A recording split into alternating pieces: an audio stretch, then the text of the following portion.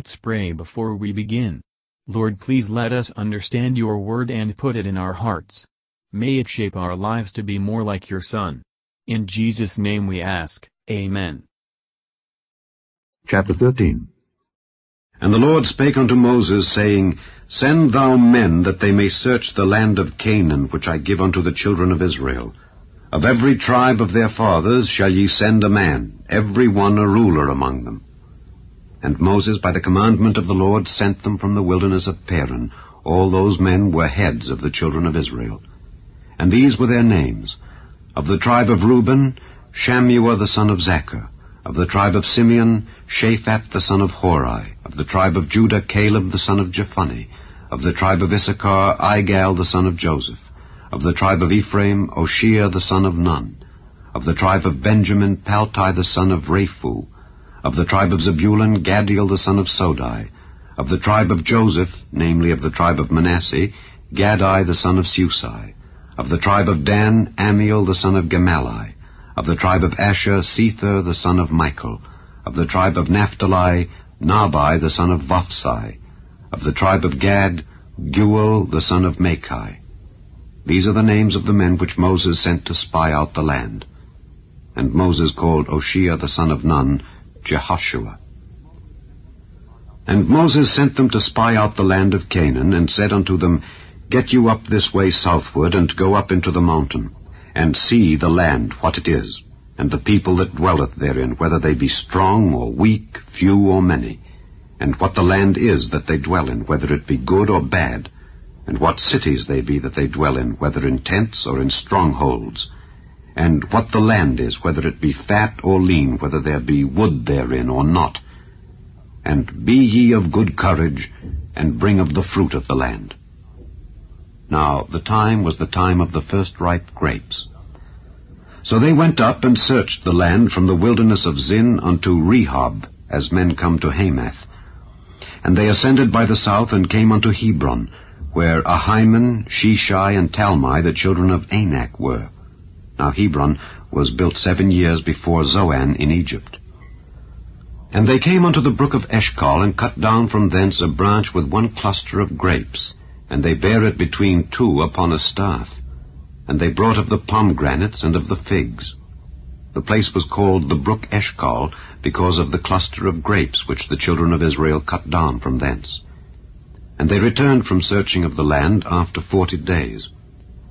And they went and came to Moses and to Aaron, and to all the congregation of the children of Israel, unto the wilderness of Paran, to Kadesh, and brought back word unto them, and unto all the congregation, and showed them the fruit of the land.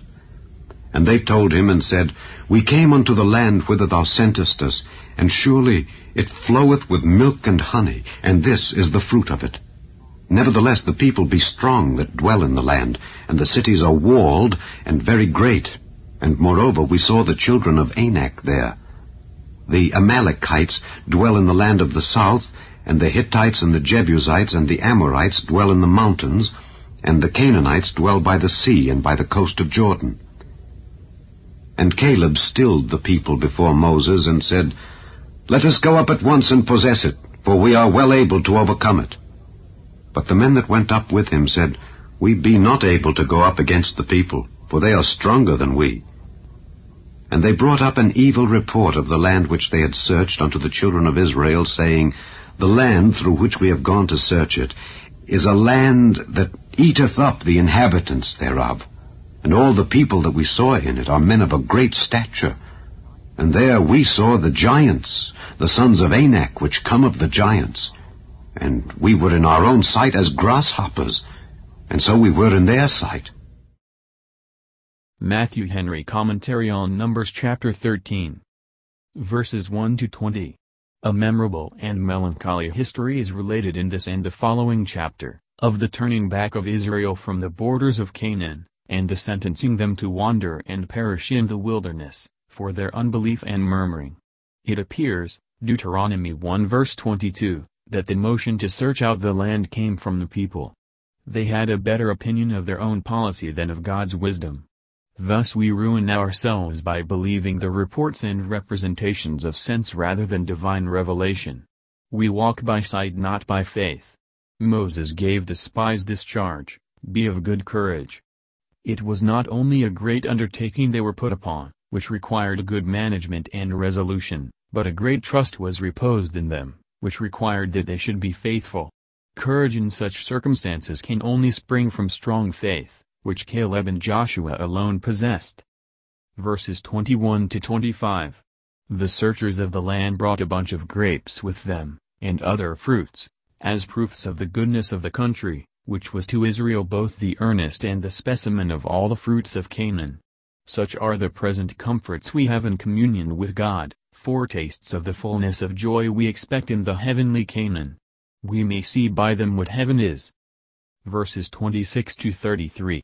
We may wonder that the people of Israel stayed 40 days for the return of their spies, when they were ready to enter Canaan, under all the assurances of success they could have from the divine power, and the miracles that had hitherto attended them. But they distrusted God's power and promise. How much we stand in our own light by our unbelief. At length the messengers returned, but the greater part discouraged the people from going forward to Canaan.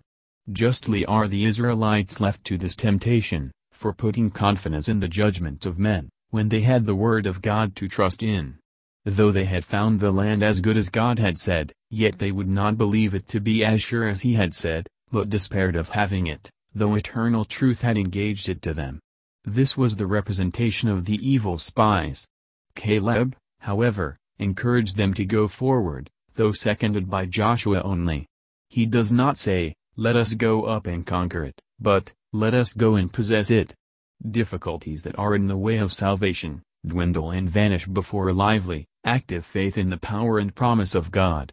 All things are possible, if they are promised, to him that believes, but carnal sense and carnal professors are not to be trusted. Unbelief overlooks the promises and power of God, magnifies every danger and difficulty, and fills the heart with discouragement. May the Lord help us to believe. We shall then find all things possible. Thank you for listening, and if you liked this, please subscribe and consider liking my Facebook page and joining my group Jesus Answers Prayer.